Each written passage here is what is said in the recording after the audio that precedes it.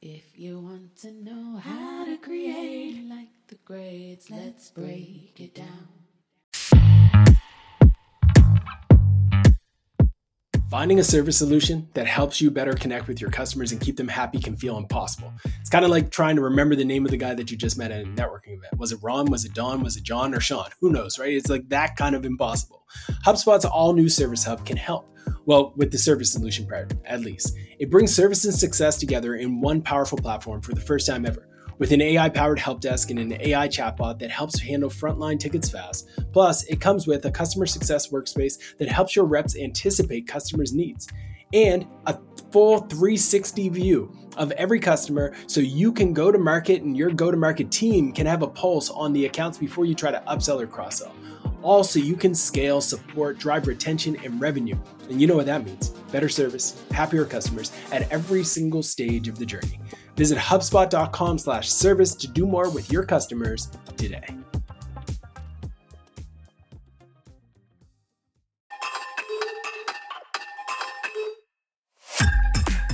Work smart, not hard.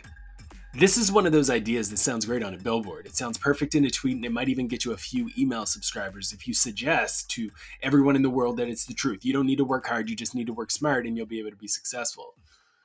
But as much as I get that this is a cool catchphrase, it doesn't actually speak into the reality of who gets ahead in life.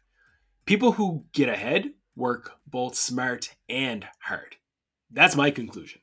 My name is Ross Simmons. I'm the host of Create Like the Greats and the CEO of Foundation, one of the top content marketing firms in the world. We work with some of the biggest names in software as our clients. On this segment of the show, it's called Journal Entries. I take you a bit into my world. I take you behind the scenes into my life, the things that I'm thinking about, the things that I'm pondering, questions that I'm asking. Talk about the reasons why I'm doing certain things, why I'm speaking at an event, why I'm investing in a certain company, all of those different things. Today, though, I want to talk about this idea of working smart, not working hard. The reason why I want to talk about it is because I see this post over and over and over again, and I believe truly that it's a bit of a myth.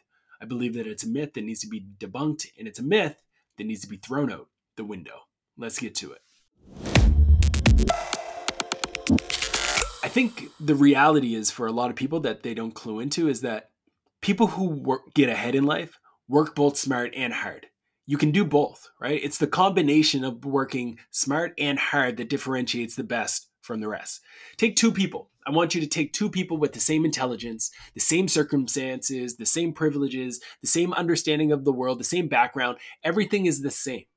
You give them the exact same amount of hours in a day. These people are just as smart as one another on day one. And these people have access to the exact same resources. But one person decides that they're going to work 2 extra hours every single week without impacting their 8 hours of sleep each night. There are 52 weeks in a year. In 1 year, the person who puts in extra 2 hours has 104 extra hours of training, learning, execution, and perspective. In year 2, that person has 208. In year 3, 312. In year 4, they have 400 plus extra hours of experience under their belt in comparison to the person who they started with at the exact same time. Who do you think is going to have the bigger advantage?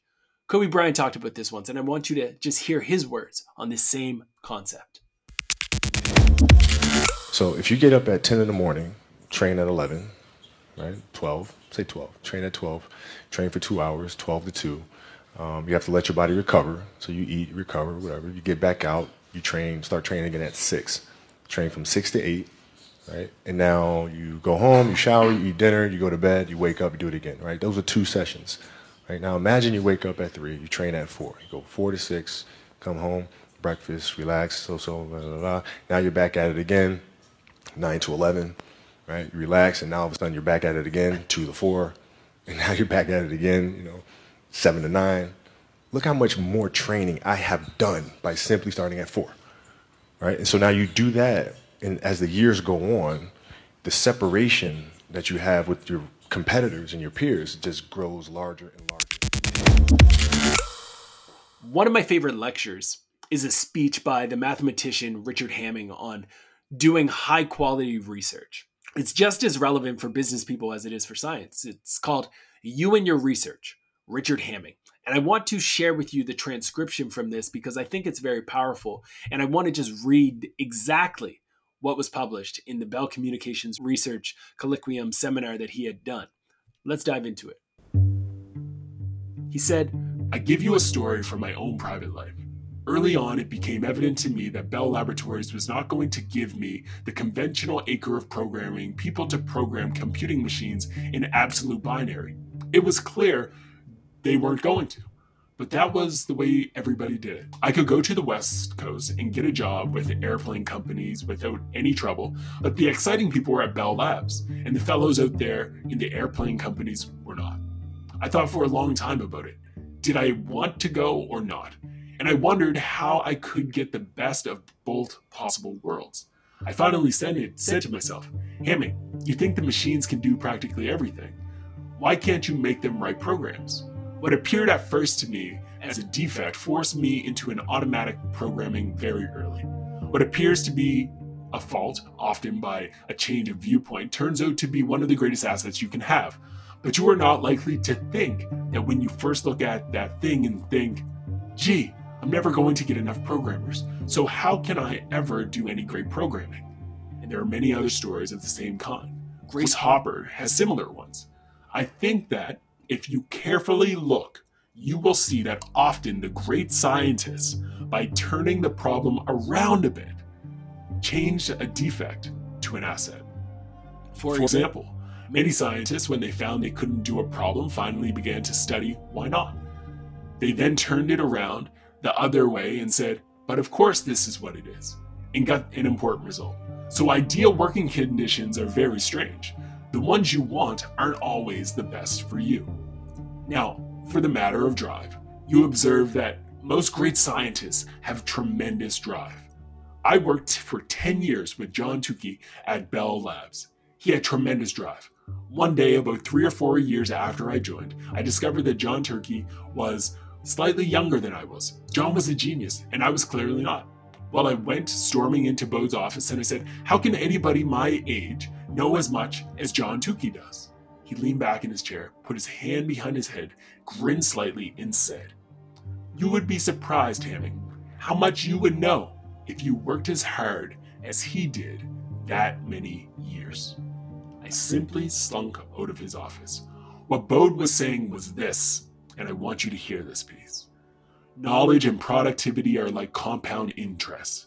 Given two people of approximately the same ability and one person who works 10% more than the other, the latter will more than twice outproduce the former. The more you know, the more you learn. The more you learn, the more you can do. The more you can do, the more opportunity.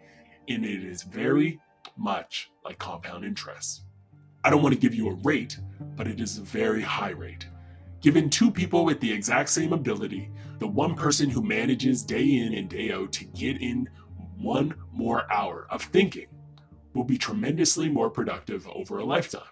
I took Bode's remark to heart.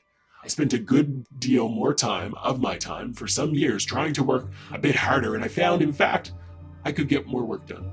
I don't like to say it in front of my wife, but I did sort of neglect her sometimes. I needed to study. You have to neglect things if you intend to get where you want done, or get what you want done. There's no question about this.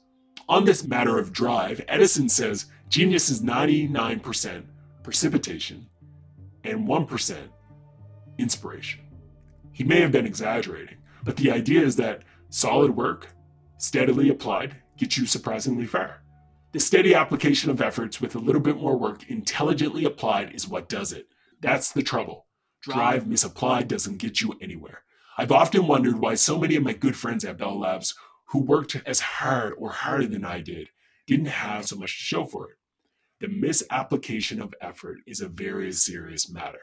Just hard work is not enough. It must be applied sensibly. The point from this letter is simple. You should work smart, yes. But if you want to separate yourself from the pack, you have to work hard too. That is the message. That is the insight that every creator on the path to creating something great needs to understand to turn something great into a reality. Thank you for listening. See you on the internet.